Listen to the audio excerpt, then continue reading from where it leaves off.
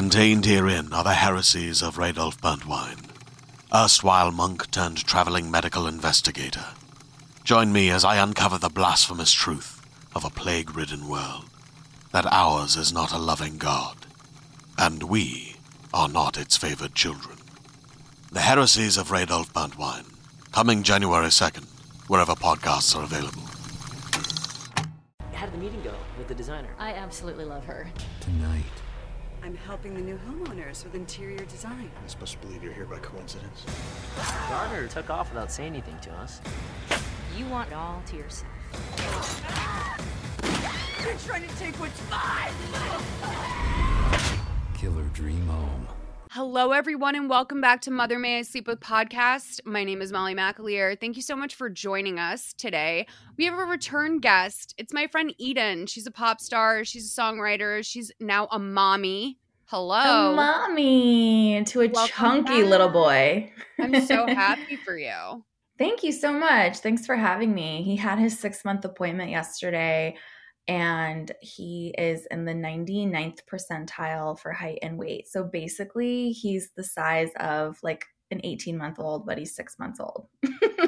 Oh my goodness. Oh my goodness. I love it. I love it when a baby's like fast growing.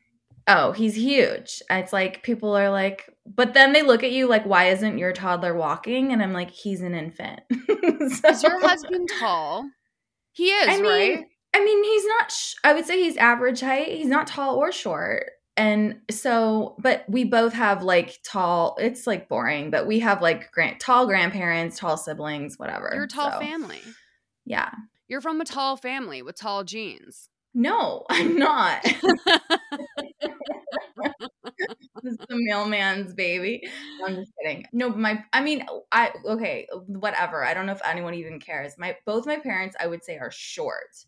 I'm 5'7", which is not short. It's not. And then my oldest brother, Ruben, he's like 6'2", 6'3". And then my grandfather's like 6'4". So there's some tall genes going on in there. My sister's kids are all tall, and her husband was that's really tall short. genes, babe. Yeah. But Ryan's not short or tall. We're both just like average, you know? What if like he's one of those giant people? I mean, I'm kind of scared he is, because the doctor was like, he goes, he's not even in the 99th percentile. He's in the 100th percent. Like, he's off this chart. Yeah, what's in your milk, babe? Dude, gluten? Are you juicing? You're like donuts, grapes. We know we're both grape lovers right now. You guys, so this is the first episode we've ever done that's going to be on the main feed like this. This is a new thing I'm testing. It's called a Tiny P. It's a tiny podcast because our mini episodes, we've been doing 4-hour mini episodes since the quarantine started. Eden, I think you were my last guest that I recorded with in person. That's crazy. Everything that we've done after your episode has been considered like essentially a mini episode because we're not in a season. So I'm introducing Tiny Ps to mix it up. I know everyone likes the long form, but we got to get through some of these movies, you guys. Listen, I like a tiny pea, especially after giving birth. I have tiny peas all day. That's all you need, okay? So Killer Dream House is the movie you picked. It came out in 2020. This movie, I feel, flirts with a level of self-awareness that I don't like. Like, I feel like this movie knows it's a Lifetime movie. Completely. Also, I'm shocked it came out in 2020, like right off the bat. I was like, what year are we in? Right. So it does suffer from a little bit of like the elder millennial doing an impression of like a zillennial that kind of comes off inauthentic in a way because it's like sort of this hipster vibe, and like she very much has this like quirky quirkster thing. Like they both are these like SoCal kind of yipsters with this like quirky East Side personality that just doesn't work authentically for me in Lifetime movies ever.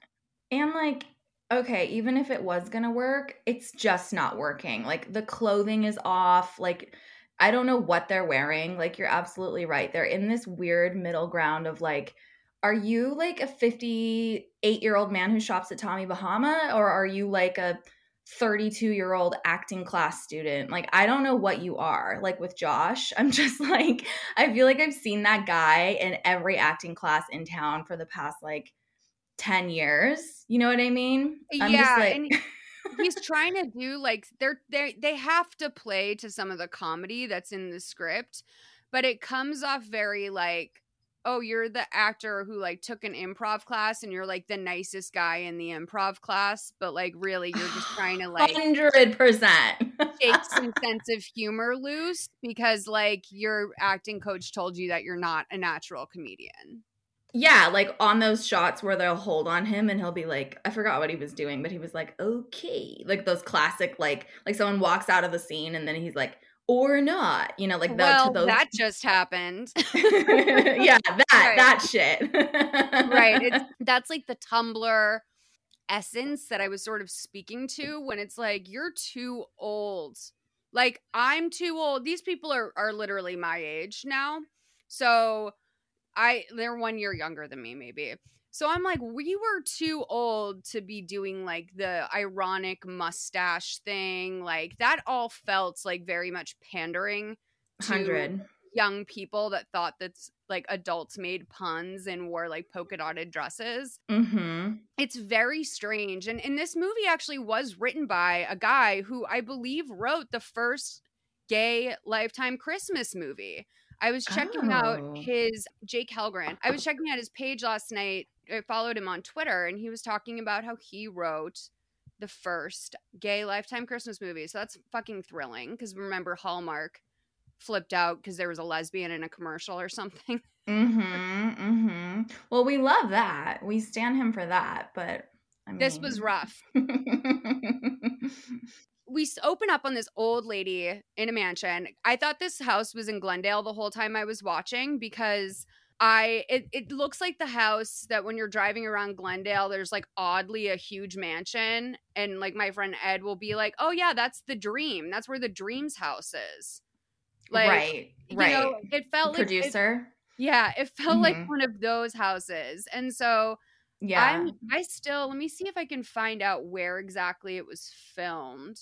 I've definitely been to a session at that house. You know what I mean? Like, I'm like, oh yeah, okay, I'm taking directions and I'm going to someone's home studio in that house. Like, probably even a MapQuest printout.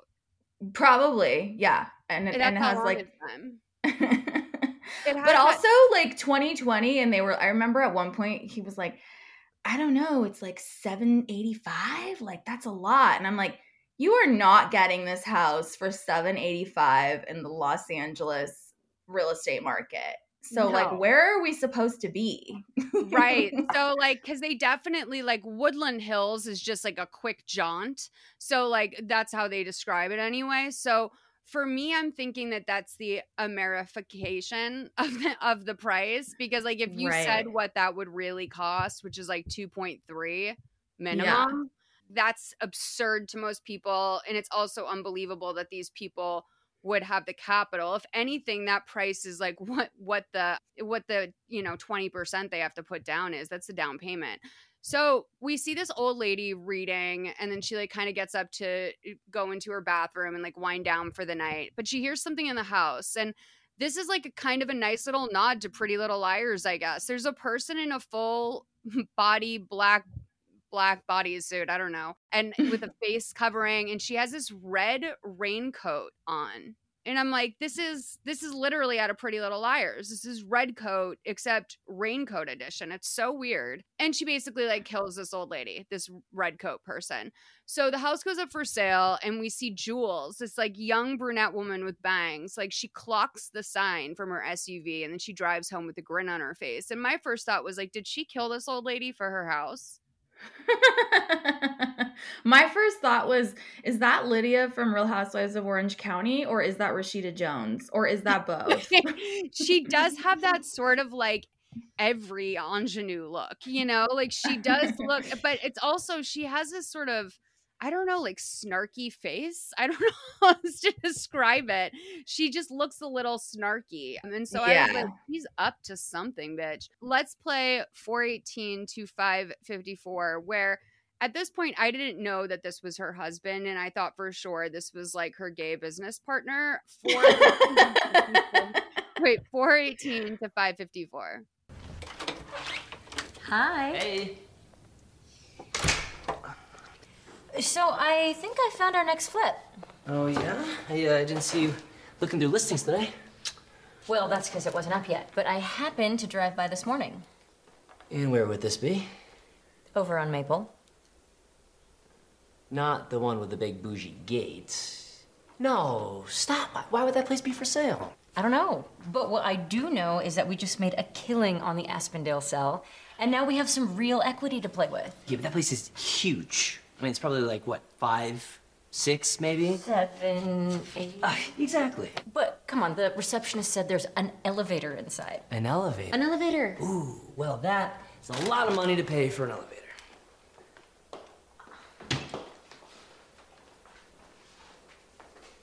So what do you think? Are you in? I think that is a really big mortgage, and we have a lot to talk about. Who's the realtor? Renee Rivera. And I'm just waiting on a call back from her. Didn't you just get a divorce? I think so. So, maybe you can work your magic on her, take one for the team. You are unbelievable. She is kind of a babe, though. Hey, I am holding an apple, and I am not afraid to throw it. Love it when you threaten me like that. Well, I'm gonna go blow up her phone and work my magic. Oh my God. How weird is that? It's just weird. As someone who watches these movies every week, it doesn't sit right with me. Okay, it's so interesting that we're doing this like audio only. I mean, you're watching the video, right? Uh-huh. Okay, so I'm just listening and I'm like, Yeah. What am I listening to? Am I listening to like a casting in like Van Nuys where like the casting director is really disinterested reading with like this over eager girl from like Minneapolis who's like, and the way they're taking like the like pauses in between like dialogue and it's just not real life. I just like right away I wanted to just punch Lydia in the AKA Jules in the face. I'm just like, I can't. It was brutal. And like also, I mean, am I wrong? The relationship between them is very confusing. Yeah, there's no chemistry. Like, and she's like, maybe you can take one for the team. And then he's like, well, she is a babe. And then she's like, I have an apple and I'm not afraid. I'm like, what? Like, who talks like this? Like, Right. I know. The way she took the bite of the apple, like she was punctuating the sentence too, really bothered me.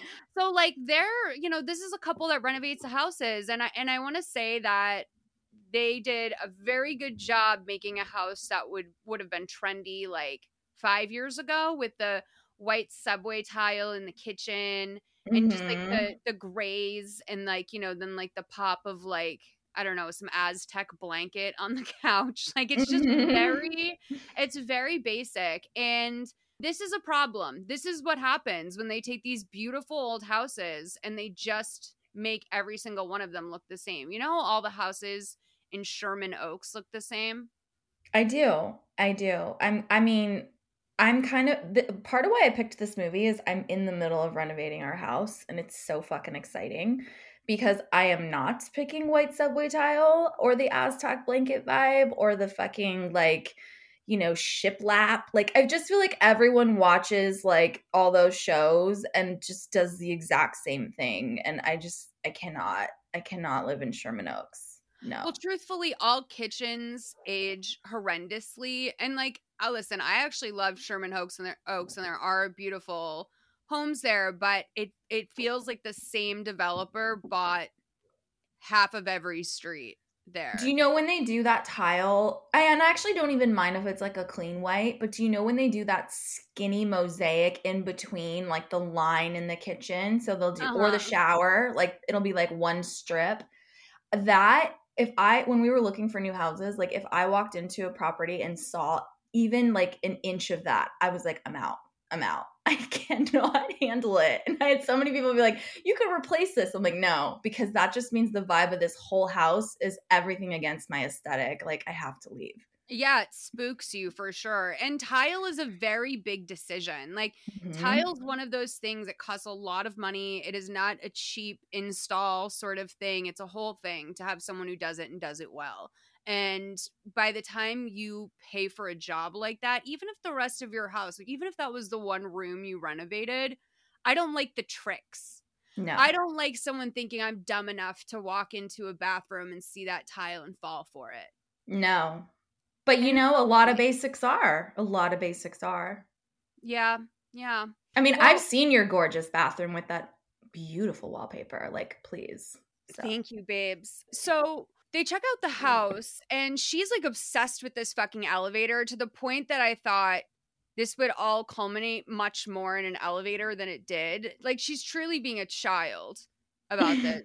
Especially for someone who renovates homes. Like, let's be real, an elevator seems like a massive expense. Totally. So, like, the maintenance on that and the safety of it, it's like, it's one of those things, like, it's kind of like a pool where it's like you have to be prepared to maintain it. So she notices there's a guest house. That's a great feature. And on their way in, there's this creepy gardener who has a very threatening look, just using shears to chop up bushes, which is it's scary anytime you see it.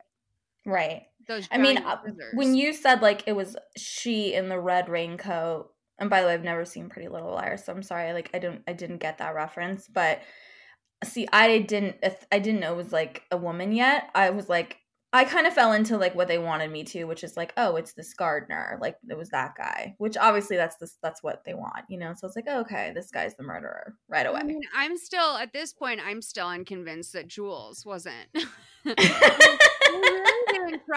They really didn't try to bury the lead with the villain here at all. Like, they maybe give you 5 minutes of suspense because it's over pretty quickly. So when she's talking to the realtor, she tries to guess when the house was built. Is it 1986? And the realtor's like, close. It was 1985. And she goes, that's the year we were born.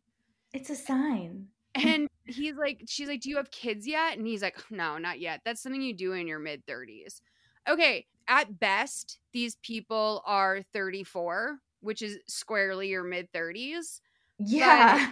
But it's like, I think they actually are like 36, if I'm doing the math correctly. So what is, I understand what the joke is supposed to be, but like, it doesn't fully land for me. Not at all. And also it doesn't, they're playing both sides here, right? Because in some ways these people are very like flippant young millennials, like almost giving you Elizabeth Olsen's character in Ingrid Goes West vibes, where it's like, wow, you really just sort of like imagined this lifestyle and it came to you, the help of some of your parents' money. But they're also like, at the same time, they're also so delusional that they don't realize that they're in their mid-30s. So Lydia. Which is it? Are they responsible or nuts? And also, can I just back it up where he's like, oof, sounds like a high mortgage payment. And then when she rolls up to clock the house, she's in a Range Rover. So I'm like doing the math and I'm like, okay, well, so you're paying like what? Is that a lease? Like, I don't know. Like, let's just, I mean, that's like what, $800-900 a month right there. Like, none of this makes any sense. Like, this is the thing. They haven't picked a side, and that's what's bothering me from the jump on this movie. It's like you said, like, are they cool, hipster, like, or are they fucking like, you know, using their parents' money, going to a clam bake? I don't know. I don't know who these people are and where they are. It's all confusing. Right. No, I know. It's very, well, part of me thinks maybe because this isn't the house they're really going to like live in long term at this point. This is just another thing that they're adding to their portfolio, and they have a couple properties in the works. So maybe this isn't the best expense for them. But yeah, you're right. They're just, the way they're not on the same page about what role this house even plays in their life is interesting. They need to be driving a Saab, and a lot more would make sense. Yeah, I think maybe the car is a write-off through their LLC, though. Like, maybe it's a work car, you know, for their house business, because they need to, you know, drive things around. So the real estate agent tells them that the gardener that's there, Edgar, he's still there throughout the home sale. He knows the property like the back of his hand, and he's lived there for a long time, even though he has an apartment in town. And they're like, wait a minute, what happened to the owner of this place? And the realtor's like, well, we have to she goes, well, full disclosure. She doesn't even say that they have to disclose this. Like, I feel like you would know that even before you rolled up to the house. But she goes, there was no one to leave it to. So the estate went back to the state when the owner slipped and fell and died in the tub. So like I couldn't get over the way that she said estate like that. Side note, library. No. Oh, did they say that? She said library. And yeah, I'm like, I think she has some problems because she tries to say estate later. And I'm like, babe, is it ESL maybe? oh, my mom's an ESL teacher. If it is, then it's fine. That's But I'm how I just- feel. That's how I feel. I'm like, maybe she's just an ESL gal who's like figured out how to like have a pretty seamless non-accent. She's killing it. Okay. Okay, great. Our ESL queen. And if she's not, then I'm gonna have to girl, tweet me. We'll talk about it. I'll help you. I want to say she's ESL and she's our queen. Then I'm like, okay, cool. Library all day. Library all day. So biblioteca too. Like I can do it too, girl. So when they get home, they argue about whether or not they should get this place. And he's like, this is insane. It's too expensive. And the previous owner and her husband died of health issues there. It just feels cursed. And she's like, well, just get a fantastic interior designer. And he's like, why do we need an interior designer? That's like your thing. And she's like, no, we'll just like pimp the house out and we'll sell it for twice the budget. And she's like, she pulls out this piece of paper that she just has ready that she's been sketching since grad school. It's her dream house. And she's like, everything I wanted in this dream house exists in this house. And I'm like, well, then I guess you're like not really that imaginative. Because like this place is clearly a fucking McMansion. And like the best you've come up with in a decade is like a house that already exists. That's so sad. I would kill myself. And also then like, yeah, why do you need the interior designer? Like, what is your role in this flipping thing that you guys do? Like, what do you do? And I know what they're going to do. They're going to put some like mallard green in the dining room. And it's just like, I know where they're going. So he's like, all right, let's make an offer. So the real estate agent, Renee, shows up like the next day and she's like, you got the offer and I need to come in and have some coffee because we got paperwork to fill out. So this is where Josh goes, guess this is happening to him. Yeah, that's one of those moments I'm talking about. Exactly. He's very like, yeah, no, it's Saved by the Bell. It's like Zach Morris, but not as good. Not even like a tenth as good, you know? No, it's like Uncle Joey, maybe even. Like, think of that. Like, he's standing right behind me, isn't he? So they pull up to the new house and they like check the mail at the end of the driveway before pulling up fully. And there's an ad from Dyer Design, who's an interior designer. She's like, this is a crazy coincidence. And he's like, well, do you think she's any good? And she goes, I don't know. How many times can I get lucky in one day? And he picks her up and he goes, I'm not sure, but we're going to find out. And I'm like, dude, a lady just died there. Can you like bring a mattress or something over to the house before you start banging in it? So true. They didn't sage. They didn't do anything. They Right. maybe like all this, they brought all this upon themselves because they didn't cleanse the energy at all. We needed a sage scene. Not to victim blame. No, I wonder if the seance was like cut for time. You know what I mean? Because ideally they would have had that sort of thing. Like the exorcist would come in. So I'm not sure, but we're going to find out. So she meets the interior designer at the park. Now, Morgan, they don't waste any time getting to the point of who Morgan is and what she's about. And I thought this actress did a great job with her performance, Eve Morrow, which is my financial advisor's last name. So I wonder if they're related. I'll text him privately about that after. But yeah, she has done Age of the Living Dead, Cypher. I knew she was like a sci-fi actress because she's like a pretty redhead with a strong jaw. And they love that on Sci-Fi Network. Okay, so let's play this scene 1429 to 1611. Morgan, your work is amazing. How long have you been doing interior design? I don't know. When I was 18, I was helping my mom redesign a house she bought after leaving my father, and it was all kind of downhill from there. Well, it sounds like you made the best out of a bad situation. Only leaving him was the best situation. My dad was a taker and a terrible father. But enough about me. Tell me about you. You said you and your husband flip all these homes? Yeah, as of recently. I'm actually an architect. I freelance as a contractor. I've done, a couple of things here and there, but I'm still waiting for my big break to catapult me into stardom. In due time. And your husband? He's an entrepreneur. He owns a firm that does landscaping design, construction, that kind of thing. He's got a couple of places in the valley that we're working on, and we just sold a big one last month. Well, you do have to be able to make a cash down payment on the Maple Estate. I spoke to Desi at Rivera Realty. She gave me the dish. I was looking at the house too. It's exquisite. Right, that makes sense considering where I found your card. Had you made an offer on the house, if you don't mind me asking? Oh, no. I can't afford a place like that just yet.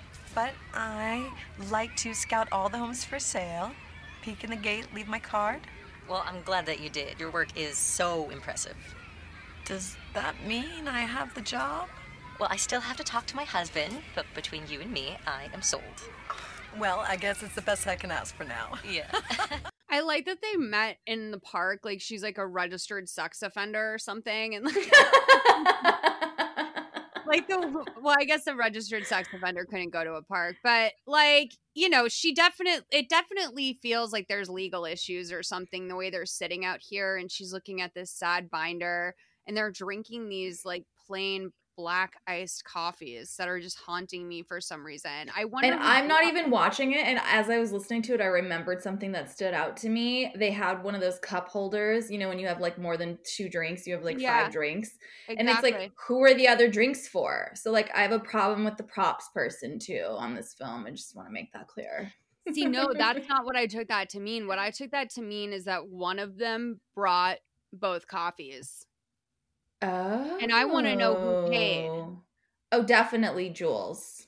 Yeah, I can see that. Jules is trying. Okay, but wait. Huge thing I missed. So, I'm an architect and a freelance contractor. And what the fuck? I didn't know she was any of those things. I missed that. And that's so she's been designing her dream house. Okay, but so if she's an architect, it's just, I have so many questions. I can't. I think she's one of those, I love when she goes, I've helped out on a few contracting jobs. And I'm like, what do you mean? You hauled lumber? I don't know what that really means. So I'm like, oh, okay. I guess, you know what I mean? But I don't really lead with the fact that I was a hostess at Bertucci's, not to shit on whatever, I just don't really know. But it doesn't seem impressive to me. And there's so much jargon in this. It's very interesting. It's very much surface jargon where it's talking about features of architecture or whatever. But it feels real. So Josh is getting home and our girl's in her bedroom packing up her stuff for the new house. And she's like, it's exciting. It's like packing for a sleepaway camp. A badass sleepaway camp with an elevator in a movie theater. And it's why is she's talking like a dumb person. You're making me laugh so much. I miss you. I missed you too. Well, in fairness, I don't think you've been out or had much company lately. I know. That could be why. She is a dumb person, Malls. No, she's not. She just acts like a dumb person, which is infuriating. She goes up at the end of every sentence, and you know who she talks exactly like? She talks like the girl in the AT&T commercials, where it's oh yeah. Oh, why are you using a Sharpie on the whiteboard? I don't know. Every conversation with her is I don't know, but between you and me, I'm sold. That's exactly it. She has spokesperson energy, right? Yeah. Because that makes sense in the context of let me sell you a cell phone. But in the context of I'm a mature woman who has flipped several homes and has a has a master's degree. It's just, anyway, she's like, I love the designer, so I threw you under the bus to negotiate a better rate. Smart. That's the one reason I wish I had a husband, so like I could have someone to blame things on, or like It's make really them- nice. It's really nice. We're doing that right now with our contractor. Basically, we play good cop, bad cop on everything. I'm bad cop, obviously. There's So it's also great. a movie called Fatal Flip, and you might want to watch that for research purposes too, just so you can tell if things are going to go awry. Well, it's a little late. It's October. Wait, is it October? And my pool was supposed to be done in April. Let's just say shit's been awry for quite some time. Oh, it always is. And like, yeah, every date, like I would always add 6 months onto that if we're being conservative, you know, you can even go harder. So he's like, I talked to Bliss and she's going to come by tomorrow to help. And he mentions that she was out at the, I don't know, Edendale property or whatever the fuck it's called. So Bliss, you get the sense right away that she's this sort of like multitasking assistant to both of them. Mm-hmm.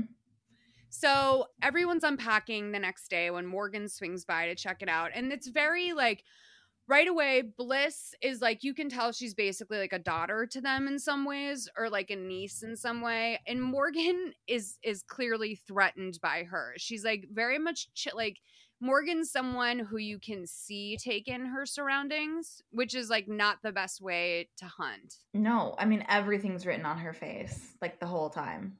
And her little smirks. And by the way, one thing I love the name Bliss. Chic as fuck. Very into that. That's a plus. Did you really? Love it. Never heard of it. Love it. I mean, I've heard it. I mean, I've heard of the word Bliss, obviously, and there's like the bath line products and whatever, but like, I don't know anybody named Bliss. Do you? No, I've never heard it. I mean, honestly, it's one of those names where I think you'd have to like love someone to not think it's a little silly. You know? Like, you know, when you meet someone and the first time they say their name, you're like, oh, okay. And then like a year later, you're like, oh, that's like the best name. That's a great name for them. I actually don't hate that name. Like sometimes you have to have a positive association with the name. For me anyway.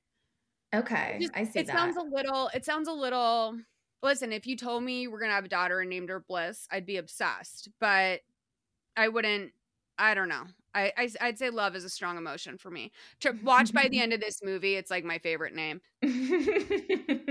Jules takes her on a little bit of a tour around the house and Morgan fucks up immediately.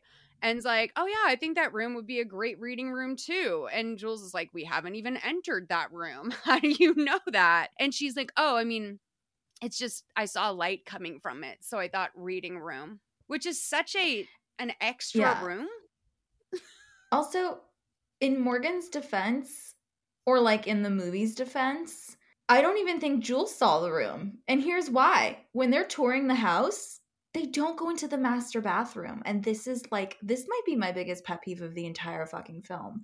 They're like looking around with the realtor and then she's like, and there's the master bath. And the camera just like pans to the master bath and they like peek their head around the corner and they like say something and then they like leave. And I'm like, she goes, it's his and her sinks. And like first, I think that's like a little bit of a red herring because they were kind of having her look at the tub. And the music swelled when she did. So you almost wondered, oh, is she the one who pushed that old lady down? Okay, but like, why isn't Josh going in there? Why isn't one of them going in and looking for the subway tile with the line in the middle? Or like, why is no one going inside the master bath? I mean, I can't. So I'm kind of like, okay, Jules hasn't been in the reading room either. And so I give Morgan and the whole movie a pass on that moment. Kind of. It is true. Yeah. You definitely feel like production was set up there most days. And like they really cleaned it empty. Yeah, they didn't want to move like crafty or whatever was in there. And they were just like, just hide it. I mean, that was pretty much confirmed to me by someone is that like, when they rent a house, they wind up using spare rooms in the house as like production rooms. Oh, yeah. Yeah. Makeup. Which I love. Yeah, I'd love to imagine some PA like nervously eating crackers like in one of the closed doors. Like I'm obsessed with that. So yeah, much later, they're wrapping it up and they're doing all this like design jargon. It's like very heavy design jargon. It's like, oh, and this Baroque influence and these lines and blah, blah, blah. And Morgan peeps the gardener and the music intensifies. So right when she's about to walk out, she says hi to him. And he's like, what the hell are you doing here? And he's like, I know why you're here. And he's like, you got to go. And she's like, no, get over yourself. And he like kind of vaguely threatens her. And then she picks up a trowel and scratches him on the arm with it like he's Wolverine. Like it's a Wolverine. It is a Wolverine claw. Like, how would you even tell someone what happened to you? I got attacked by a coyote gardening. I don't know. Right. It's like, it looks like one of those, like almost like a self-inflicted wound, like the people who are really into like believing they're the Joker do. I know those type of people. They work on Hollywood Boulevard, Hollywood and La Brea, and they walk around in SpongeBob like outfits, taking pictures with little kids. They believe it. So she's like, well, if you come near me again, I'll tell everyone you raped me and they'll believe me. And she starts like pulling off her like blouse so she looks all like haggard and shit, which is a classic Lifetime thing. Mm-hmm. So she gets back to her apartment. Okay, where do you think this is? It looked like WeHo to me. Yeah. I mean, I don't know. It looked like LA for sure. I don't know. It had one of those like little gates and it was like kind of like a small stucco house. It looked like it's probably 4 units in this building. And yeah. It looks like it would be it looks like it kind of would be expensive unless you've been living there for like 15 years. Like a place like that now in LA be like $2,500 a month minimum. Yeah. It looked like WeHo, Mid-City, somewhere like that. Yeah, sure. Mid-City. Yeah, for sure. So in her apartment, she has bills out the ass and an eviction notice from her landlord that like, it looks like one of those prank letters that they send you that's like confidential, must open now. Yeah. Or the way that the stamp is stamped on there, I'm like, that's not, I've seen eviction notices on my neighbor's doors before, like living in Hollywood. Same. It's like a pink paper, like taped to the door to like put a scarlet letter on your door so everyone like asks you what's going on. Right. It doesn't look like they're promising you want a prize or something. Right. So the next day, Morgan and Jules are going over some art. Morgan's pushing this $4,000 piece that she thinks is like the statement piece that the house needs. And I thought that this was like kind of a tell, because this is exactly like what a designer probably wouldn't do, is the lead with like, well, one way to make your house fabulous is to buy this $4,000 painting. Totally. That's like the last like accoutrement in the very end. Exactly. And like also with whatever she's pitching, I'm like, dude, at this point they're flipping a house. Like go Trading Spaces something in the backyard.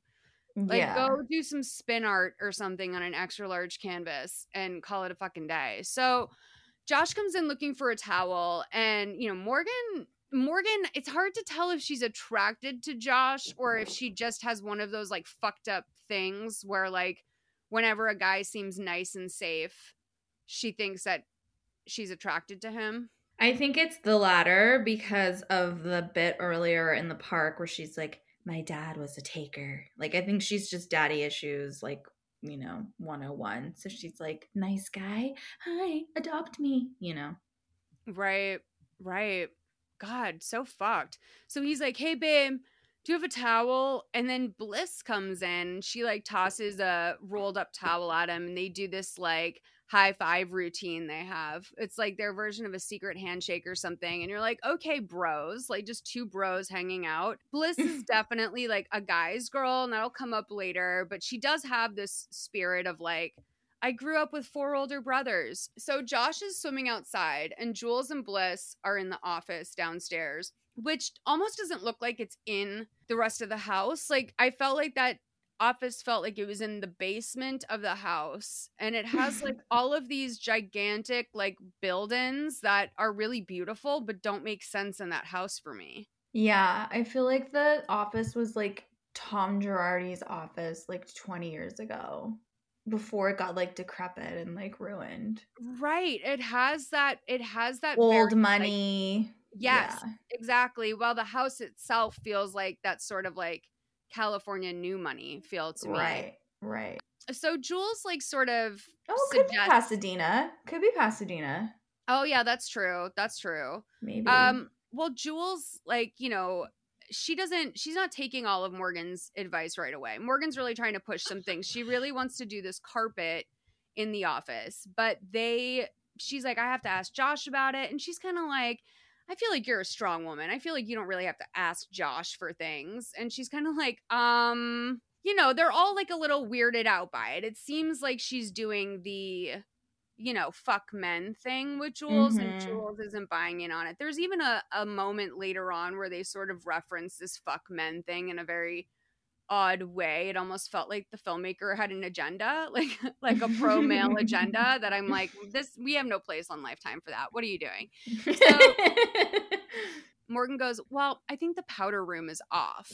And Jules goes, yeah, definitely. The powder room is off limits to all men. I think the powder room is off, and her just knowing what that was, because I didn't feel like they had a casual enough dynamic to be using abbreves with each other. Yeah, totes.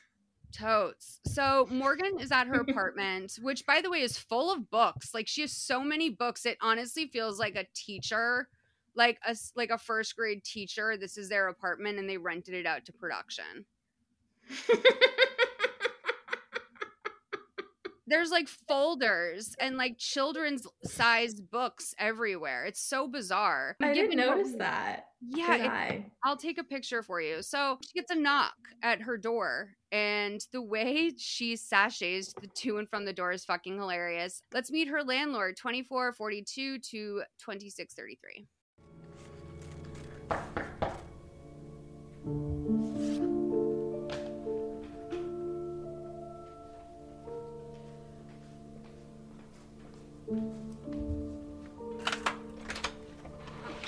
Hey, did you get the notice or what? You're never here when I stop by. Because I work during the day, Ivan. Really? You have a job. That's funny because you don't pay rent.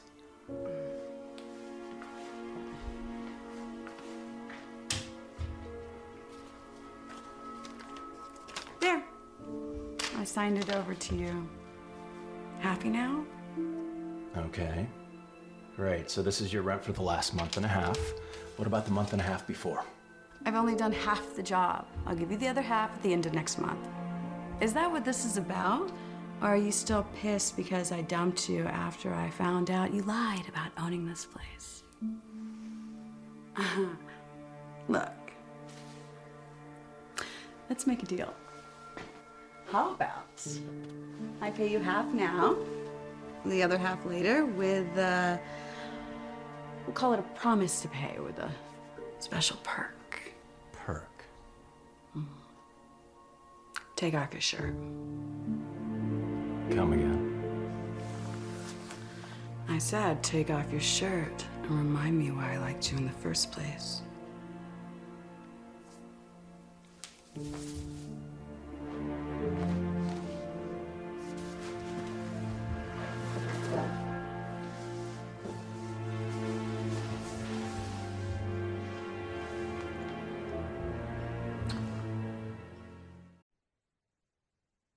This episode is sponsored by Book of the Month. I've been subscribed to Book of the Month for 3 months now, and I'm obsessed. If you're a big reader or maybe even a lapsed big reader who's been wanting to get back into it regularly, consider checking it out.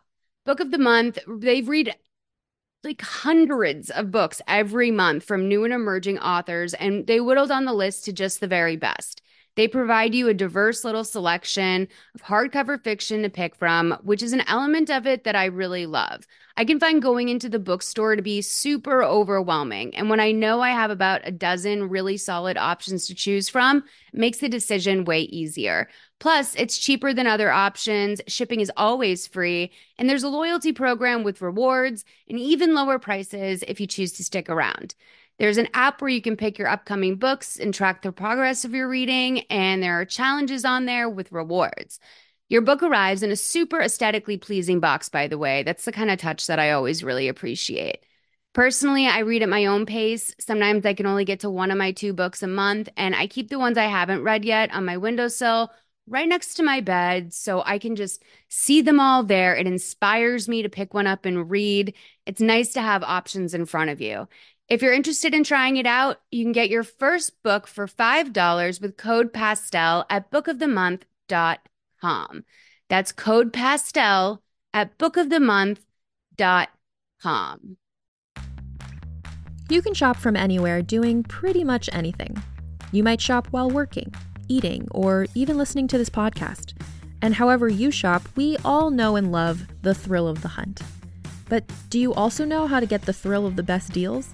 Because Rakuten shoppers do. With Rakuten, they get the deals they love with the most savings and cash back. And you can get it too. Start getting cash back at your favorite stores like Sephora, Nike, and even Expedia if you're looking to get some travel in. And getting cash back doesn't mean you have to miss out on sales because those can just be stacked right on top. It's easy to use and based on a simple idea. Stores pay Rakuten for sending them shoppers, and Rakuten shares the money with you as cash back through PayPal or check. Download the free Rakuten app and never miss a deal. Or go to Rakuten.com to start getting the most bang for your buck. That's Rakuten.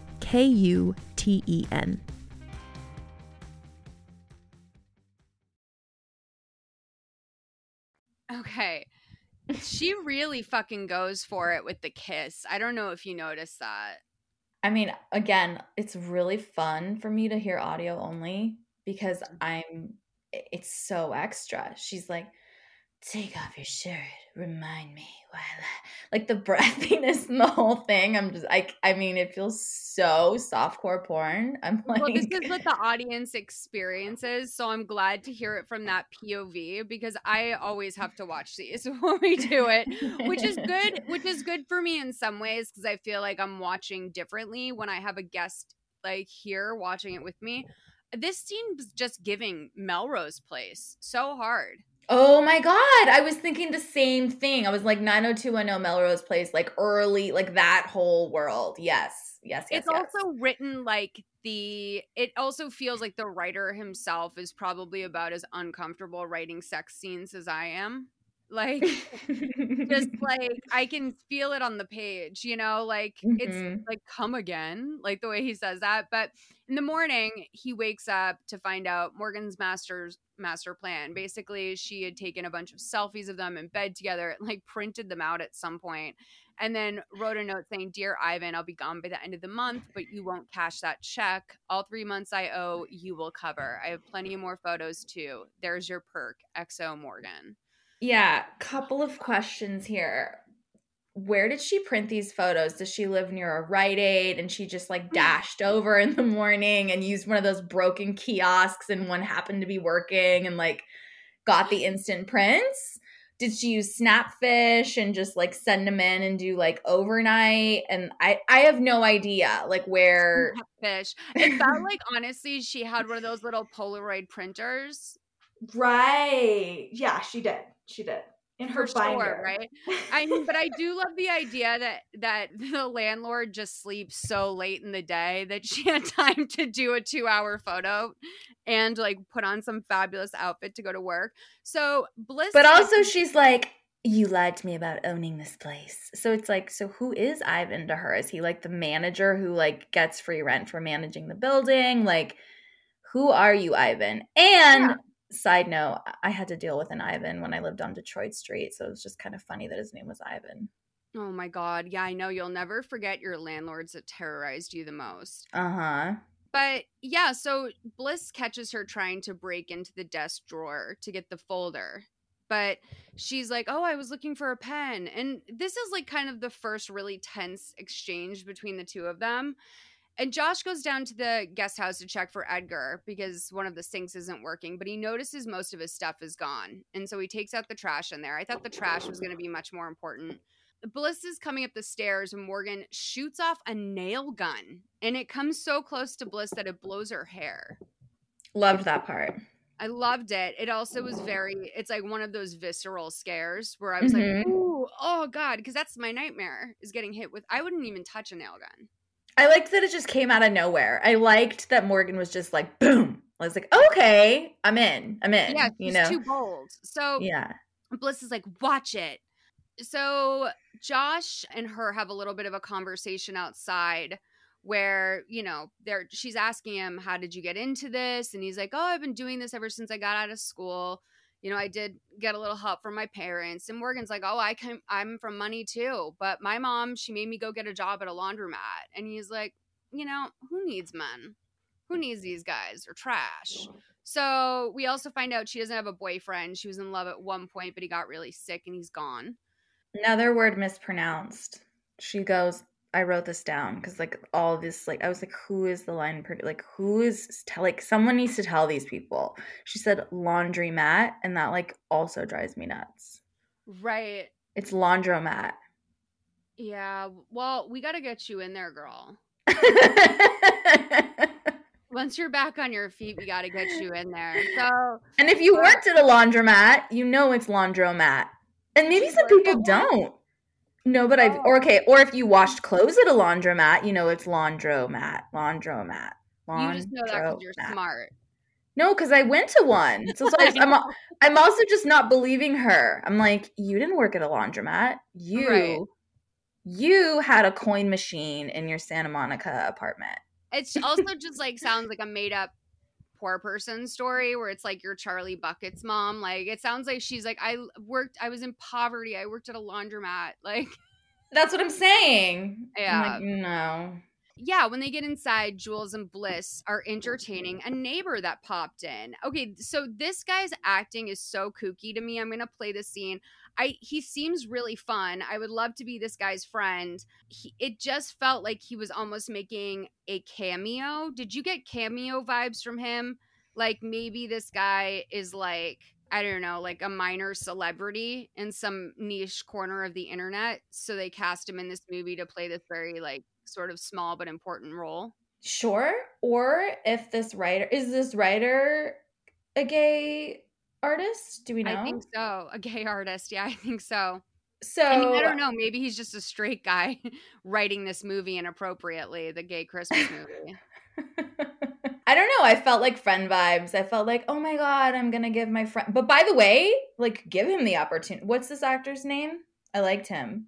This actor's name is John Claft. He was in a movie a short called Squad Goals. And then he also did one called Speak Now. And I'm like, are you a Swiftie dog?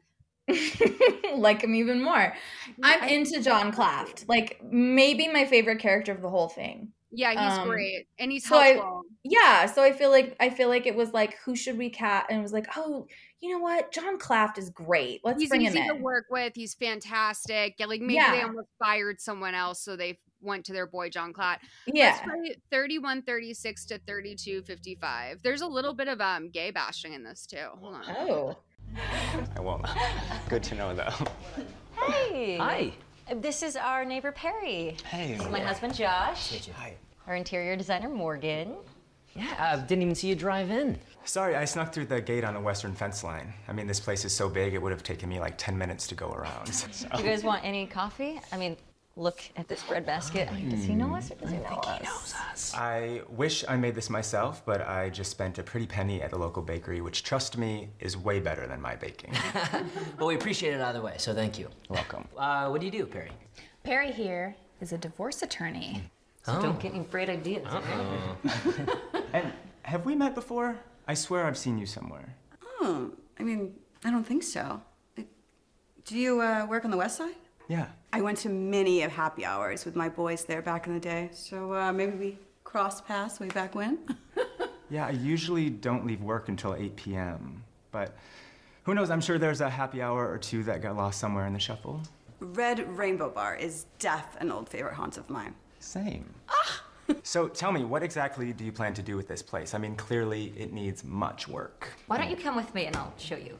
Nice. Definitely Red Rainbow Bar.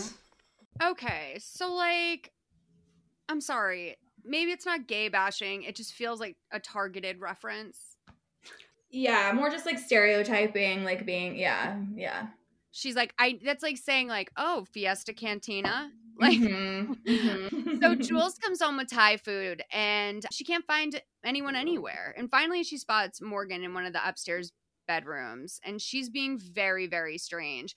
I want to point out the 4-poster bed in this particular room is gorgeous, and I would love to have it.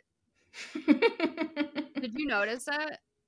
It was gorgeous, and I think it would look beautiful with one of your mattresses. That brand you love. Helix mattress? Yeah. Helix, yeah. We stand. Stan. So, yeah, Morgan tells her, if she's like, my landlord's a creep. I'm just worried about it. We dated ages ago, and now he just harasses me. And Jules like, well, we can go slash his tires. That's the level she wants to get involved with, where it's like, I'll joke about slashing his tires with you, but like, what do you really want me to do? But Morgan makes this case basically saying she's afraid to sleep there and she can't call the cops because he hasn't done anything physical and they dated. And Jules like, well, the guest house is empty. You can stay there. And it'd be nice to have you. I don't have a lot of girlfriends. And she's like, what about Bliss? And she's like, Bliss is a guy's girl. She was a cheerleader in high school, and she was Josh's friend first. She likes tequila. And Jules is like, I'm just, I have this personality where I'm kind of like, I'm just going to sit here and sip my wine. And it feels so like it's the most like wine mom millennial culture moment. It's like, I don't know, man. I feel like these people are tools. It's just like men, gay or straight, writing women when they don't really know the voice. I'm just like, what is this? It's also like the thing about hipsters when they're believable is that they're cool isn't something that you can duplicate. Like you can't just take an uncool person and put them in a legitimate, like cool hipsters clothing and they can act as if. Like it's something you can't fake. So to watch actors who are inherently tryhards, like that's what being an actor is trying really hard. It's hard to make them act like hipsters to me. Yeah, and she just feels so like that person on Etsy who orders like a coffee mug that says like, it's really wine in here. Like, yeah. I'm just like, I don't know. Don't talk to me until I've had my rosé. Yeah, but first coffee. It's so that like I have chills. It's just douche chills. I'm so glad that I felt like I fell in a very good place in being a millennial, that all of that shit was like cringy to me. So same.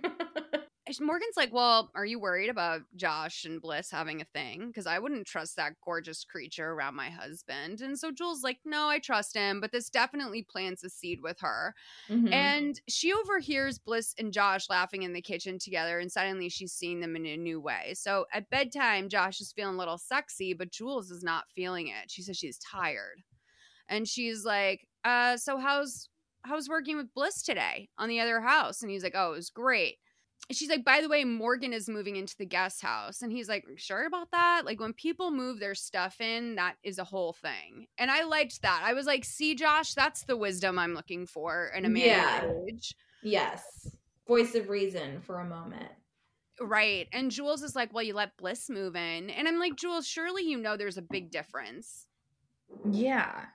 But she's being jealous. So in the morning, Josh asks Bliss if Jules has been acting weird lately.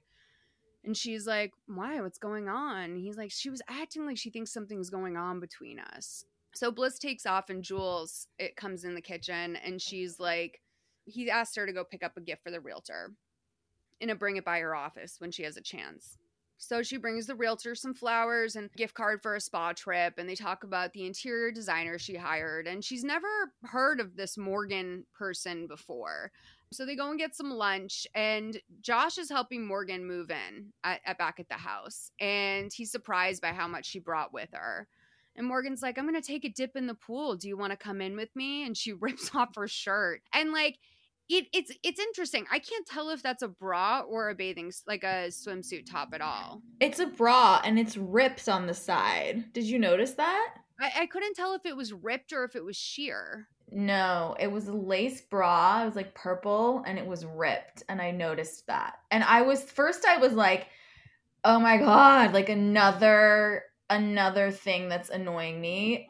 And then I go, oh, maybe it's the same bra she was wearing when she like ripped her shirt off in front of Edgar and was like, you're trying to come on to me, and like and she ripped her bra then. So then it's continuity. That's like the same bra she ripped, I think. Or maybe she just has shitty ass lingerie because all of her money went into like her Rent the Runway subscription so she could wear clothing at this job.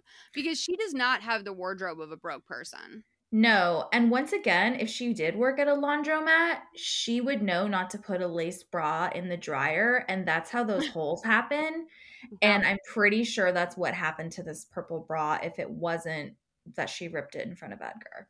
Exactly right. You're right. So he tells Bliss about Morgan taking her shirt off. And Bliss is like, well, you know, Morgan's actually probably the reason why Jules is feeling insecure. There's something about her that doesn't sit right with me. She's like, I'm going to talk to Jules about it tonight. And he's like, well, maybe not tonight. And we don't know why, right? Like, why not tonight?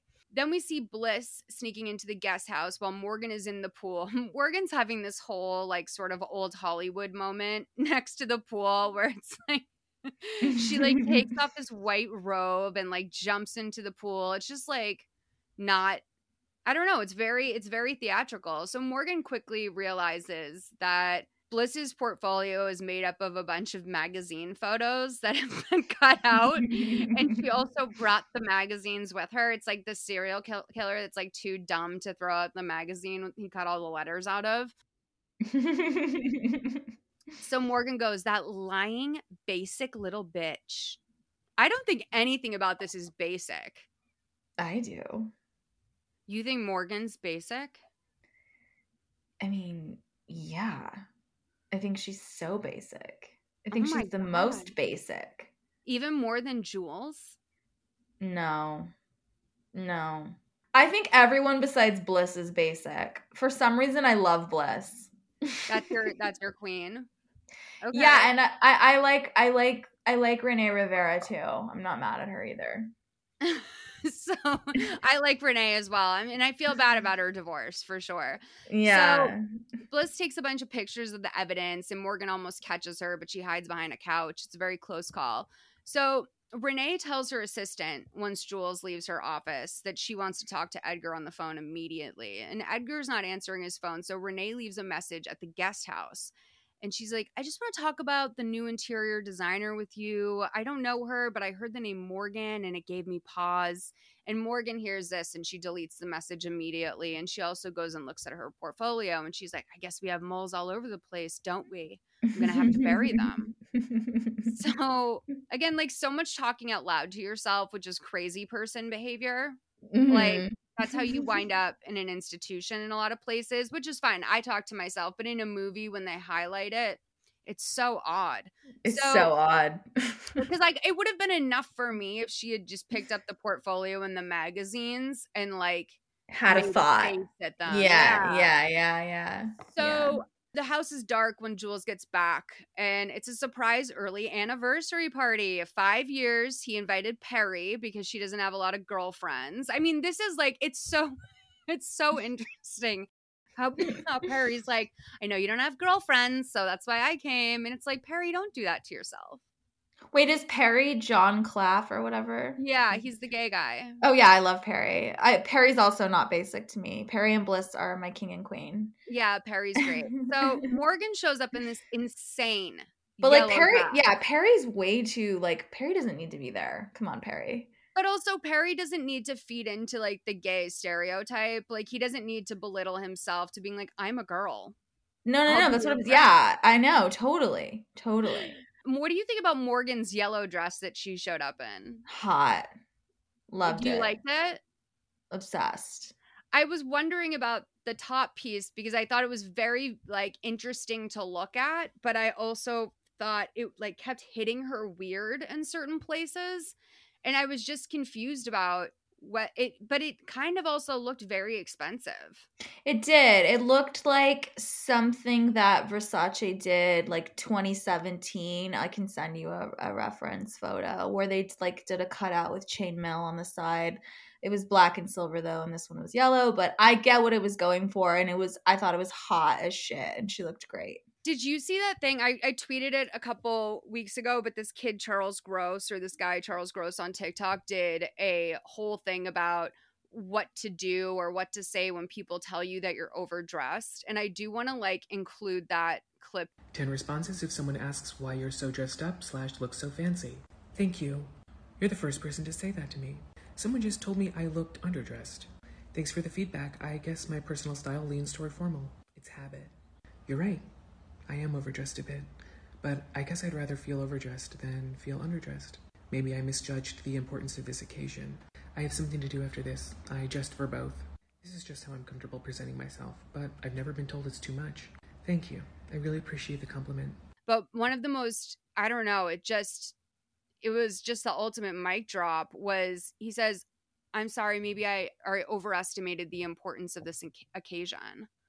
Ooh, love. Isn't that like it's so devastating. But they all make her feel weird for being in this dress. And Jules is like, oh, if I knew, I would have dressed up too. Like they all think it's quite strange. And she brings her a gift. We don't see her open the gift, but she's like, sorry, Jules, it is a re-gift. Okay, I didn't have time to do it before. It's a re-gift. And what is the re-gift? I'm dying to know. They don't know you, Jules. It's not like they like see your signature candle laying all over your apartment and you show up and give them the same one. Like it's not that obvious of a regift unless it's like, I don't know, like an as seen on TV, like piggy bank or something. I think we all know it's not a regift. Or if it's like in a bag where they didn't rip the tag off and it says like to Morgan, love Daniel. And then she's like, to Morgan, I thought this was for me. Oh my God, Eden, this is the most like mortifying story because I feel so bad about it. Like my mom and I both felt so bad, but like one of her neighbors, like, you know, was sort of known for giving last minute gifts that were always very like hurried. And one year she brought my mom a fruitcake and my mom opened it and there was like mad bites taken out of it. Like it was so obvious that thing has been sitting around for like weeks and like one of her kids just like picked it up and like took a few bites out of it. You're lying. No, You're I'm lying. not lying. And we of course didn't say anything because like we knew like she would be so embarrassed if we said something. But it was mortifying. It was mortifying because like it's one of those things where it's just like you can't say anything because you want to die for them. You know they would die if they knew. Like all these bites taken out of it. My mom brought it to my room to show me and I fucking lost my mind. I don't think I've ever repeated that story because I was like afraid that she would find out about the fruitcake, like that I knew. Okay, that's amazing. This one's not better, but kind of like in the same world. And I know my uncle will not be listening to this for our wedding. My aunt and uncle, like I have many aunts and uncles, but one of my aunts and uncles, by the way, they live in Glendale. Oh yeah. They brought us a box that was wrapped in Christmas paper that just right away was very peculiar. Like I was like, like you kind of always see the same patterns like every couple of years at CVS. Like you know what's like the in Christmas paper. Sure. Or there's like, and this one I was just like, I don't know this one. Like where did they get this one? Well, they got it from like 1985 when Jules and Josh were born. Because when I opened it, it was like, I don't know the name. It was like Noritake, like what? It was like China in the original box. Like I Googled like, where is this China from? And it was like a print from the 80s. I'm not even kidding. That was never unwrapped in Christmas paper from the fucking 80s. Oh, that's from their wedding presents. Yes. What time of year did they get married? I don't know. I feel like that was one of their wedding presents, or I mean, because the Christmas wrapping at a wedding is like a little batshit. Like truthfully, like at that point, just go with a brown paper bag. Like that's classier. It is a little batshit. I can't imagine how it stood out like on the gift table, like in the wedding. You know, I'm sure the wedding photographer took a shot of the gift table, and I know that looked crazy. But I had to like write them like sweetest thank you, you know. And it actually was cute dishes, but I was just like beautiful. Yeah, I was just like, okay. Ryan, for me, I was like, you know, like the whole Persian side of it was definitely, okay, I just gave it away. It's on my Persian side. So I was like not as shocked. But Ryan, you know, being the white boy that he is, was like, what the fuck? Yeah, he was like, I was like, this is so normal, babe. And he's like, this is so weird. I'm like, yeah. Where is he from again? Like, what state is Huntington. he from? He's from Huntington Beach. Oh, okay. Yeah. They might not do that in Huntington Beach. Who knows? Yeah. So Morgan sees an opportunity at the party to plant a listening device under a table. One thing that happens between Bliss and Peter is they're completely like having a snark fest on the couch about the dress. And she's like, yeah, and here's this thing about the portfolio. Like she cuts pictures out of magazines. And he goes, that's tacky and genius. I know I've seen her somewhere before, and not at happy hour. So poor Renee's at her office late working, and she hears someone come in, and it's a false alarm. It's just her assistant. But then, you know, of course, it is the poncho. It's the red poncho and the black bodysuit, and she gets stabbed. So Jules and Josh are getting ready for bed, and she's like, thank you so much for the surprise. I guess Renee was in on it. I'm so sorry for acting crazy. I trust you. And he's like, I like jealous Jules. And then they bang or whatever. And then after they're done, she's like, this place is starting to feel like home. And I want to be there. I want to make this my forever home. Yeah. We've christened it now. What made her think that? I think that's the first time they had sex in it. I mean, she wasn't in the mood the other night. I don't know. But did they or did they not get lucky when they first moved to the house? Oh. I think these people they're both sex addicts.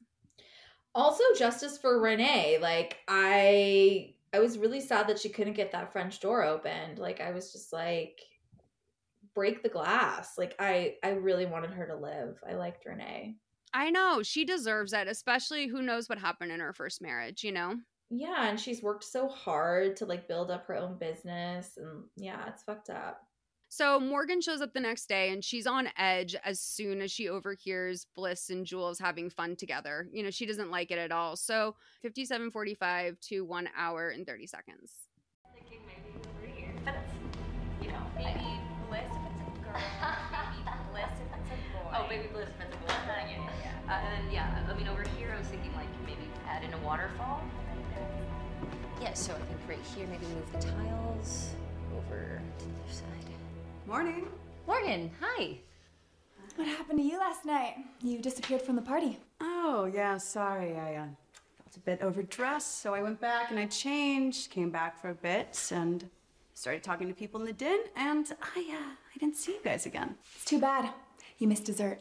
Ah, well, maybe next time. Mm-hmm. So, what's going on here? Well, I decided I wanted to turn this into my workroom instead of the reading room. And I figured that everything we ordered can just fit around my work table. Sure. I mean, I imagine so. You know, I'm sure it will transition back perfectly into a reading room once you guys are finished and ready to put it up for sale again. Oh, didn't you hear? They're not selling the house anymore. They're staying. Isn't that great? I thought we were designing this home in such a way to maximize the sale. We were, but Josh and I talked last night and we decided that we want to keep it. Make it our forever home. You know, the one that we die in. Jules, I've fallen in love with this home too. I was hoping to make you guys an offer on it. With what money? I have an inheritance coming to me soon, and frankly, I don't see how this is any of your concern whatsoever. Okay, Morgan, I'm really sorry, but I had no idea that this is what you were planning on. I thought you were blueprinting the home of your dreams. I mean, that's what you told me 2 weeks ago when you hired me. And she's allowed to change her mind. It's their house, remember? And what are your real credentials anyways? Because as far as I can tell, your portfolio is nothing but a bunch of cutouts from design magazines. So are they even yours? Wait. What? Of course they're mine. And are you so stupid to think I can't have my work published in a magazine? I am not so stupid to assume that you'd use real photos for your portfolio, so... Well, tell us, why don't you? I refuse to entertain your husband's lapdog. We can finish this conversation again later in private.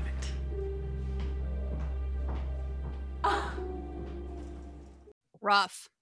Burn.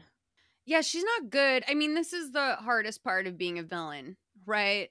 Like you gotta keep your cool at all times to successfully do it, but you're a villain, so that's hard. She's just she's a villain the whole time, and she's so over the top that's like, I mean, I could just tell. I went to her Instagram because I just had to, because I was like, I feel like I know this girl too, not literally, and her most recent post was like, you can't just cut people off, in quotes, me, snip, snip, snippity, snip, motherfuckers. And I'm like, yikes. Okay, like, yeah, like, she's a little cray-cray. And so maybe I think she's on like a pro or an anti-vax though, because I feel like that's where we're seeing that combo a lot lately. I mean, maybe, but I can still just tell that she's Morgan. Right? You think she wasn't acting? You said they said come in and be yourself. Just be yourself. So, yeah, I think they were like, be yourself. And so that's why it's like everything's on a 10, everything's on a 12, and there's no subtlety to any of her villainous ways. And snip, it starts to get a little boring for me. So Jules, like, huffs and puffs, and she sort of like works herself up when she realizes Josh is in the kitchen so she can go in there and like fake cry. And she's like, I'm so embarrassed. I just had an awful fight with Bliss, and Jules gonna like see me as a crazy person. And Josh is like, well, Jules is very rational. She'll forgive you. And she's like, can I take a hit off your Corona? And she takes a sip of his beer. And she's like, the party was really sweet. That was so nice of you to throw that. And she's like, it would have been my anniversary too, but sadly my boyfriend died over a year ago. Seeing you and Jules so happy together has given me hope. And then she starts weeping on Josh's shoulder and is like pulls back a little bit and tries to passionately kiss him. And he fully like pushes her off of him. And she's like, I thought you were into me. You were asking for it. You came onto me. My back. Yeah, you touched the small of my back. But he actually did. Side note. He did. Mm-hmm. That's weird. That's like a place you don't touch. I wouldn't like that if I was Jules. I mean, Morgan's hot. She's a babe, right? I have this apple and I'm not afraid to use it. It all goes back. He was like a little tempted. So I like that they're treating him as this like sex object, and meanwhile, like, I feel like this guy probably could get laid at Barney's Beanery, but like it's not like this guy's like, he would have mild success as a sex worker at best. So Josh is like, you're inappropriate, you need to leave. Let's play 10303 to 10355. So what are we gonna do then? You can harass immediately and tell her to move out right now. Of course. No, Bliss is right. She's unstable. It's only gonna get worse if we try and reason with her. You can't reason with the unreasonable. But what if she accuses you of something? They take that kind of thing very seriously in the workplace these days. I will testify to his character, so will any other woman that we work with, and she will look like the desperate, crazy cradle robber that she is. I wish we knew what she was after. Like, was it our money? It's not our money. It's the house. It has to be. I'm gonna call Renee again tomorrow. See if she can dig anything up. Good job, Jules. And you're right. That house will be mine. Psycho. So Jules doesn't realize, they all don't realize that the house is bugged. And I wish they had done more with the house being bugged, because that's a big deal. Big deal. Like, have more fun with that. For sure. So Morgan comes in the next morning and she does a little fake slip and fall from a ladder in like the foyer area. Have you ever seen someone fake a slip and fall in real life? At a basketball game. I saw it at Trader Joe's, and it was the funniest fucking thing I've ever seen. Really? It was the funniest fucking thing I've ever seen, because it was like this lady like pretended to slip on yogurt, and like the way she fell was in like two, like it was slowed down so much that like the way she fell, it was so uncomfortable. It was like watching a child pretend to fall, and she just starts going, "Oh no, I fell. Help me." And like the Trader Joe's manager is like, and he like comes over and he like helps her up. And he's like, "Ma'am, what did you slip on?" She's like, "I slipped. It was just so bad." And I remember talking to my friend Ed at the time, and I was like, "Oh my God, I just saw this lady fake a slip and fall." He was like, "Molly," he's like, "how do you know she was faking? Maybe some old lady just fell." And it reminded me of those Karen videos that came out this year of like the Karen pretending she was hurt and falling to the ground. Oh my God. Yes. I was like, no, it's like, it was bad. So she fakes a slip and fall. She's like, "I'm suing." And Bliss is like, "Well, you know, no one's going to sue you. Like, you can't sue us. Like, you have no money, blah, blah, blah." And so Jules calls her out and she's like, "We know what you want. You want us out of your house. And after everything we've done, that's fucked up. We're not giving this place up without a fight. You're fired. You need to get out of our house before you have a real fall." And I was like, "Damn, Jules, it's a threat." So then Perry comes over that night and they're all splitting wine. And he's like, "Well, this is tough," because he's a lawyer, remember? He's like, "This is tough. Like, the best way we can maybe get out of this is because hanging paintings isn't in her job description. We could also call the cops and have her removed immediately." And Jules thinks that that's the way, you know, things should go, but she wants to go down there first. So they're on the way down, and Perry asks them what happened to the gardener. You know, like, maybe you should rethink whatever story they were told based on what's happening now. And I'm like, I would hope so. Like, poor Edgar, like, you know, Edgar, like, takes such pride in the way he cared for that home. And, like, he had to go back to his apartment, which, like, I just know is, like, on Gramercy. Like, I feel like he probably lives in my old apartment on Gramercy and Melrose, like, which is, I'm like, oh, that's so depressing she did that to Edgar. I'm, like, completely projecting my own poor person trauma on him. But, like, it's fucked up. So it's fucked up for real. So Jules and Josh go digging through Morgan's shit in the guest house. And Jules is like, "No, it's deeper than she likes the house. She has to have history here." And she's like, "Wait a minute, the folder." So they go find the folder they found the first day. And there's this emergency contact in Woodland Hills who isn't answering the phone. So Jules is going there herself. 1:10:54 to 1:13:47. Hi. Hi. Are you Florence Daly? Yes, I'm Florence. May I help you? Yes, I'm Jules Grant. This is my husband, Josh. Hi. We were just wondering if we could ask you a few questions about Beverly Maples. You knew her? Yes, I knew Beverly. How do you two know Beverly? Well, we didn't, but we bought the Maples estate after Beverly passed, so. Oh, that's lovely.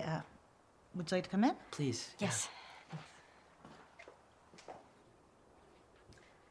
Would you guys like something to drink? Oh, no, we're fine, thank you. So how is the estate? God, I sure do miss it sometimes. God, I worked for Don and Beverly for about 6 years until Mr. Maples passed away. Wait, you worked for them? Yes, I was their housekeeper. Miss Maples had you listed as an emergency contact on an old document that we found. Did the Maples not have any family? I believe Don has a sister in Kansas, but they didn't speak, as I recall. And when he passed away, he left everything to Beverly, of course, and she didn't have any family. You know, I don't think they ever wanted kids. Were there any other employees who were working at the house? There was the gardener, Edgar, but he was fairly new when I left. And I don't think Beverly ever replaced me. I think she started taking care of the house herself, and whatever she couldn't do, Edgar could. Miss Daly, did you know anybody with the name Morgan? Might have been a friend of the family, or somebody from the family who owned the house beforehand? Morgan, the name sounds awfully familiar, but the Maples had a lot of friends. They were always having get-togethers and barbecues and events at the estate. They loved hosting. But no one lived in the house before them. They built that house. This is Morgan. Do you recognize her? Yes. Yeah. I can't believe I didn't remember her name after all these years. How do you two know Morgan? We hired her as our interior designer. Interior designer? She's no interior designer. She's an executive assistant. She was Don's assistant at the firm. Before Don got sick, he was having an affair with her. She was at the house all the time when Beverly wasn't there, and when Beverly found out, Morgan nearly went crazy. She kept showing up, and even after Don let her go, she kept demanding to speak to him. She even called Beverly and threatened her over the phone once. It was quite awful. Is there anything else that you can tell us? The only reason I ask is we've been having some trouble with her too. We think she might want the house for herself. No, nothing that I can remember. Thank you again for your time. Of course. You two should be careful around her. She's not right in the head. Oh my God. Well, she certainly isn't. Imagine like the gall of a man who literally has a disease, like cheating on his wife. Like you literally have a disease. Like, and also who's Morgan like hooking up with this diseased man until he died? Erica Jane. I know. So I'm not in the loop. So tell me like, oh my God. I know like what's going on with Erica Jane, but I haven't watched Real Housewives in like 2 years. So tell me what's going on. Malls. This is the best season of every franchise ever made in the history of Housewives. That's a hot take. You need to jump back in. This is very, very interesting. And how guilty? 100%. Like, no doubt in my mind. That's just me. And Morgan gives me major EJ energy. I know. I agree with that. Like, I agree. Husky voice when I want to. And then, like that whole thing. And like, yeah, everything's and even mine. Just her stature. Yeah. Interesting. So Renee's assistant is answering phones at the agency and she's like, oh, Renee's on a family trip. But truthfully, she thinks Renee is missing. And then the raincoat person shows up again. And we see this time that it's Morgan with no mask. And she's there to look up the gate code to the house. So Bliss is home alone when she has this very weird feeling. We see Morgan slip by in the background. There's so much like choreography in this scene. But just know that like Morgan throughout this until we see her, like we're seeing little peeps of her throughout. So Josh and Jules are arriving home and Josh wants to deadbolt the guest house so Morgan can't get back in. And at this point, Bliss and Jules are catching up inside briefly and we see Josh is outside and he's bending down to grab some tools from the toolbox and Morgan slaps him over the head with a hammer. It's brutal. Yeah. Like it hurts to look at. So I mean, he looks dead. I mean, you hit someone over the head with a hammer, he's dead. He's dead. For sure. And so Jules gets this very weird feeling. He's her soulmate, so she probably could feel it. That something's going wrong. So she decides that she's going to go out and investigate it. And then all of a sudden they see Perry's car coming up the driveway and they decide to run outside. But first, Jules grabs some fire tools, like some of the wrought iron things. Like the poker and stuff. Yeah, and I've bought a set of that before, so I should know what that's called, but I don't know. I mean, who really uses that thing? Like, right? I don't know. They're mostly ornamental. Yeah. Right. So, yeah, let's play this scene where Perry's going to try his best to save the day. 1:18:21 to 1:20:34. Hey guys, I finally remembered where I met Morgan before. It was here at this house when the Maples lived here. Well, what's with the weaponry? Josh, he went down to the guest house and he never came back. Josh! Josh! Josh! Josh! Josh! Josh! I think we need to call the cops. Yeah. Perry, behind you! Morgan. Whoa. What are you doing? Morgan, put down the hammer. You don't have to do this. Stop it. Morgan. Ah! Brace! Don't move or I'll shoot. Put your weapons to the ground, slowly.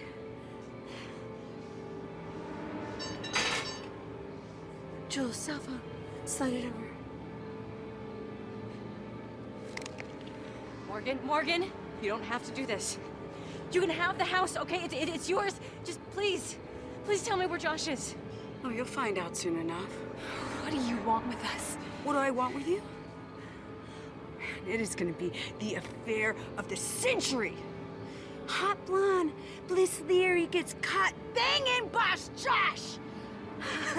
Wifey Jules goes wild, ends up bashing hubby's head in with a hammer, then kills Anxious Neighbor before strangling Miss Bliss to her untimely death. You will never get away with it. Too many people know about you already. Perry's coworkers have all heard your name and already know how crazy you are. On the contrary, I was never here. I have an airtight alibi with my old landlord.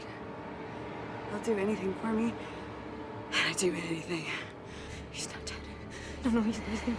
He can't be dead. Come on, Jules. She won't shoot us. She can't shoot us, or else the gun will be traced back to her. You want to try me? Go to hell. Come on, Jules. Okay, so when she says that her landlord will do anything for her and she does anything, I'm assuming she means anal. Yeah. Which by the way, on last night's episode of Housewives, that comes up, and Erica Jane talks about how she does anal all day, every day. Are you kidding me? With who? With whom does she do anal all day, every day? She doesn't disclose. I mean, do you think it's Scooter Braun, like the rumors say? I don't know. I mean, could be. That's dangerous for you because you are actually like, you know, you're in the industry, but I can't ask you this, babe. Mm-hmm. Brittany. You toured with Brittany. How do you feel? She's free. How do I feel that she's free? Yes. Dude, it's about fucking time. Like, free her. Like, listen, I signed an NDA. I think I've told you this before. But I will say it was a very tense tour. And he was there every day, practically. And he had a very bad vibe. That is my personal opinion. And it was weird. It was like no phones were allowed in common area. It was a tour with a lot of strange rules that almost felt like, if that's what I felt as the opening act, because I mean, I'm not even getting into all of it, but there was a lot of rules. I've never been like you're the most excited to be there probably too. So like if the weirdness penetrated you, then that means it was fucking weird. It penetrated everybody. Catering, dancers, production, like it was a very, very, it was just like stifling. Like it was very, very constricting. Like when we weren't on stage, everything backstage and all the inner workings was like very like formulaic.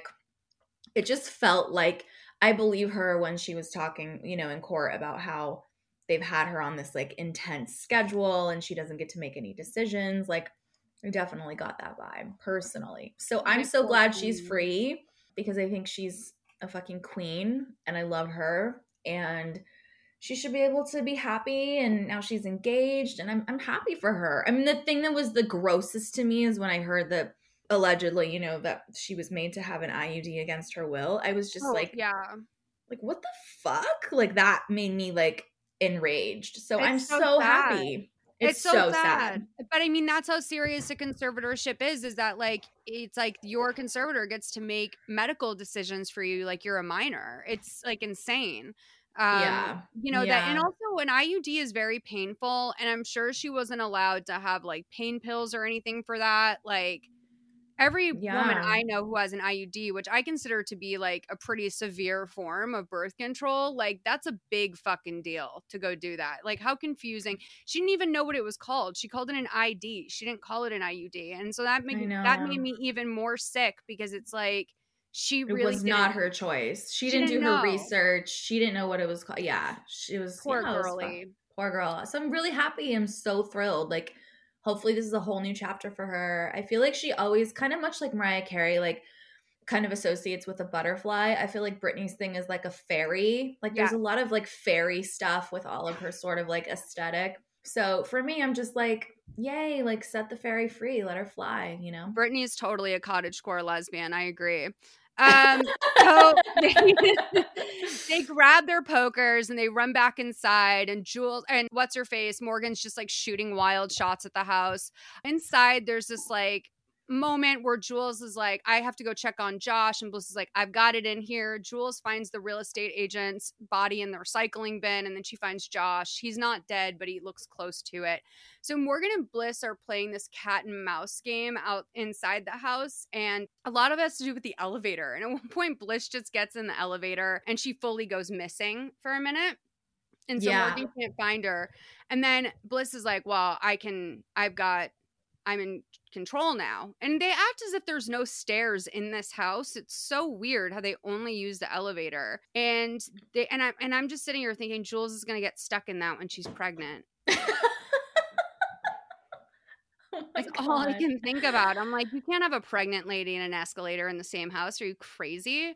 Well, also, like, yeah, I was waiting much like you from the jump, all this talk about the elevator.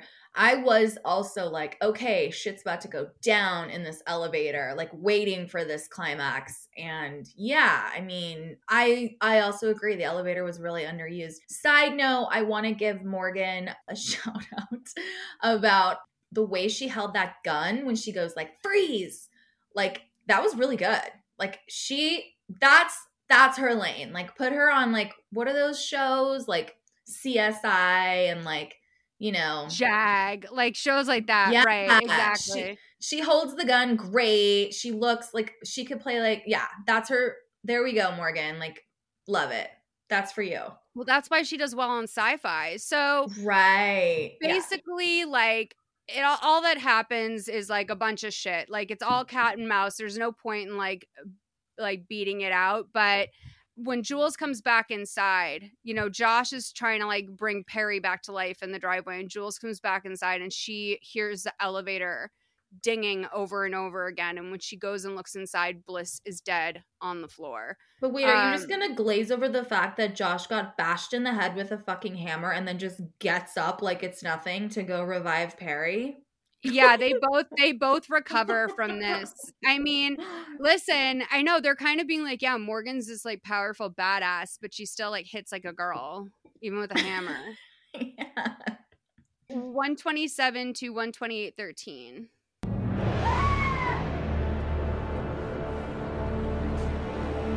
Why the screams, Jules? You did this. Stay back. Put the poker down or I'll shoot. And trust me, I am no longer afraid to use this. Put it down. Okay. Doesn't look like this is gonna be your forever home. But you know what? I guess you were right about one thing. This is gonna be the home you die in. Just like poor old Miss Maples did. Stop or I'll shoot. Who's gonna leave this house to me when he died? I loved him. And then he left everything to his selfish wife. And now you're trying to take what's mine! It's not yours, Morgan. 1128 Maple Drive is ours.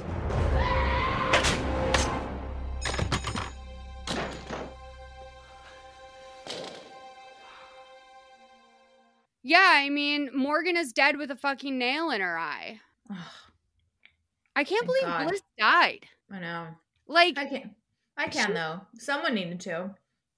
I feel like everyone died. I mean, I don't know if we got the follow-up on Perry necessarily, because like sometime later we see a bright and happy day on Maple Drive, and Jules brings Josh a drink, but she isn't drinking.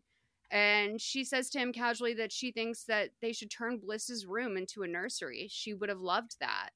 And Josh is like, wait a minute. Wait, are you pregnant? And like he like hugs her, and then he apologizes to the fetus for squishing it. And then she's in like a Kyle Richards caftan. Everything goes back to Housewives for me for this movie. No, especially, I mean, honestly, most things do. Like, I understand the impulse, because like I think that that's the fun part of this, is that the film relies on the audience having like experiences that inform what they're viewing.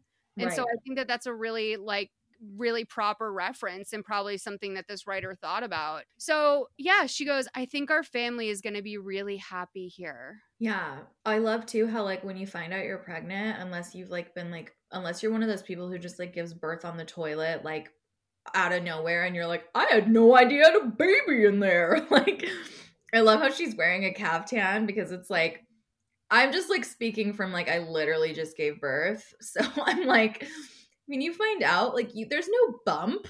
There's no fucking bump. You just like, if she's like in like a loose thing and he's like, sorry for squishing you. And it's like, nothing's there yet, dude. I know. Well, I think so. Like, they do this thing where they sort of like revert to childish tendencies.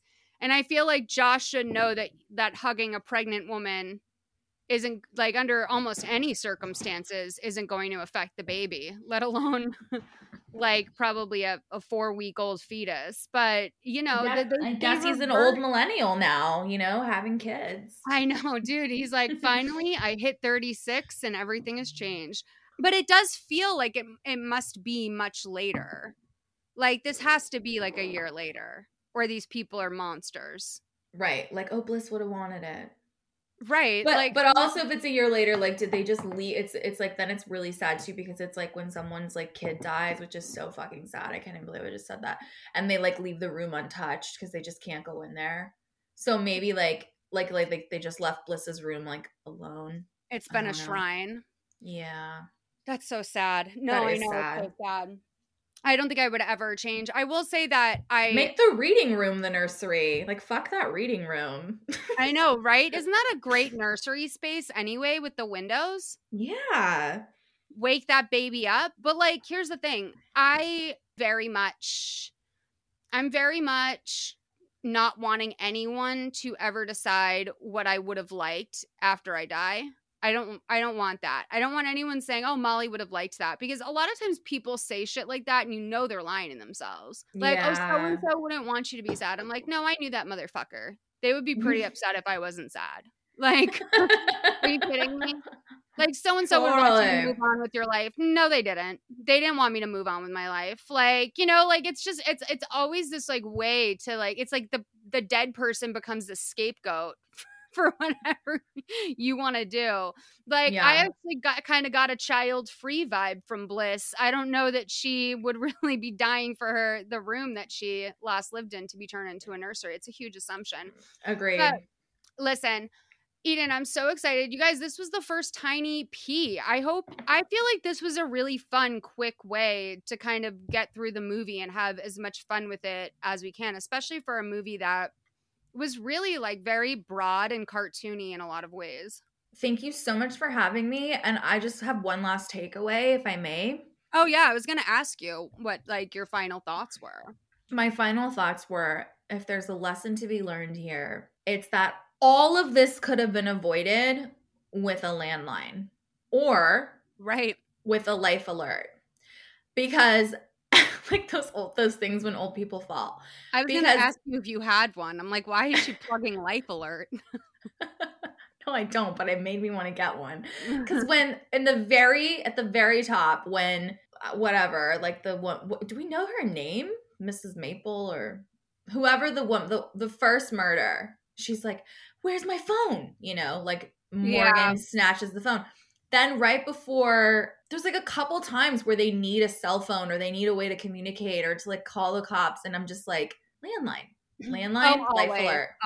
Always. And like, that's the thing that's a little unbelievable is like these old people didn't have a fucking landline. Like the only landline in the house was in the guest house. Right. Oh yeah, there was a landline in the guest house. Uh-huh. I will say this made me feel sad. I went through the IMDb reviews and this guy Spy-71555 wrote on March 26, 2020. This was right when the pandemic started. So you know they were fucking going through it. 1 out of 10 stars. This movie was awful. Thought this movie was just awful. The acting was not good, especially the woman who played Morgan. I only watched it because it was in the highlights in my weekly TV guide. I am now reminded why I rarely watch movies on Lifetime. That is heartbreaking. It was in the so there's obviously an audience for the highlights in their weekly TV guide. That's cute. That reminds me of that's actually like cute though. Like this is the only movie they've ever reviewed. He was that bothered that he had to create an account and go review Killer Dream Home. I really hope that he doesn't I hope he didn't die of corona. I'm so sorry, I'm laughing. No, it's true. Like, it is kind of funny, but it's also like, I feel like this guy would have gotten corona. Mom. Do you know what I mean? Yeah. Oh my God, I should not be laughing, but that was so fucking funny. I can't. I feel like he died. I don't know. I'm sad. I hope that this wasn't the last movie he ever saw, because he didn't ever review after this. No, he probably signed up with great hopes of reviewing films over quarantine. This was some TV tray dinner on the electric chair. This is so sad. Let me see if there's any more. My dogs are going nuts. We're getting some sort of delivery for our dream home. That's the timer. So they're telling us episode is over. You guys, this was so much fun. I love doing a little tiny pee like this. And Eden, you were the best guest. Thank you for doing this when you had your babysitter over. You could have done so many things, but you chose to do this. So I appreciate you, babe. I had so much fun. And honestly, all sarcasm aside, I love Lifetime. I'm very highbrow, lowbrow. I sort of don't have any mid-tier entertainment that I enjoy. So I either want to be watching Interstellar or Housewives, So this was a pleasure. I loved catching up with you, and I think all mall supporters are fucking awesome. So if any of you guys want to, you're the best. And if any of y'all want to come hang out with me on the internet, my Instagram's @Eden and my Twitter's @EdenXO. Thanks for having me. Perfect usernames, by the way. Incredible that you got them. Yeah, we'll have all of the information you want linked in the description. Throw in your Spotify too, babe. Okay, let's get it all going, all platforms. And let's get it poppin'. I want to do NFTs with your husband, Lifetime NFTs. You know what? I don't know if he's available for that. I know he's a big deal. Okay, but we'll sidebar because I actually think there's something there. I'm not even kidding. I know. Movie posters. We'll talk later. Okay. Love you. We'll talk later. Thank you for having me. Bye. Of course, babe. Bye. To save your memory, soil on your body before the sun sets today. Hi, I'm Alexis Ohanian. You may know me as one of the co-founders of Reddit, but more recently, a large part of my identity is being a father to my 2 wonderful daughters. In my podcast, Business Dad, I'm hoping to open up the conversation about balancing careers and family. The one thing I constantly hear successful people say, without fail, is that they wish they'd spent more time with their kids. That's time no one can get back. So I decided to create Business Dad, to engage in the conversation about how we're spending our time now, providing a forum for successful dads to share their joys and challenges of being a working parent. You'll get to hear from a wide range of business dads, from Rainn Wilson and Guy Raz to Todd Carmichael and Shane Battier. And while this podcast will talk about business and will definitely be featuring dads, I think everyone can learn something from these incredible conversations as we unpack the expectations we all have about careers, relationships, and ourselves. Business Dad is available now, so be sure to listen and subscribe wherever you get your podcasts.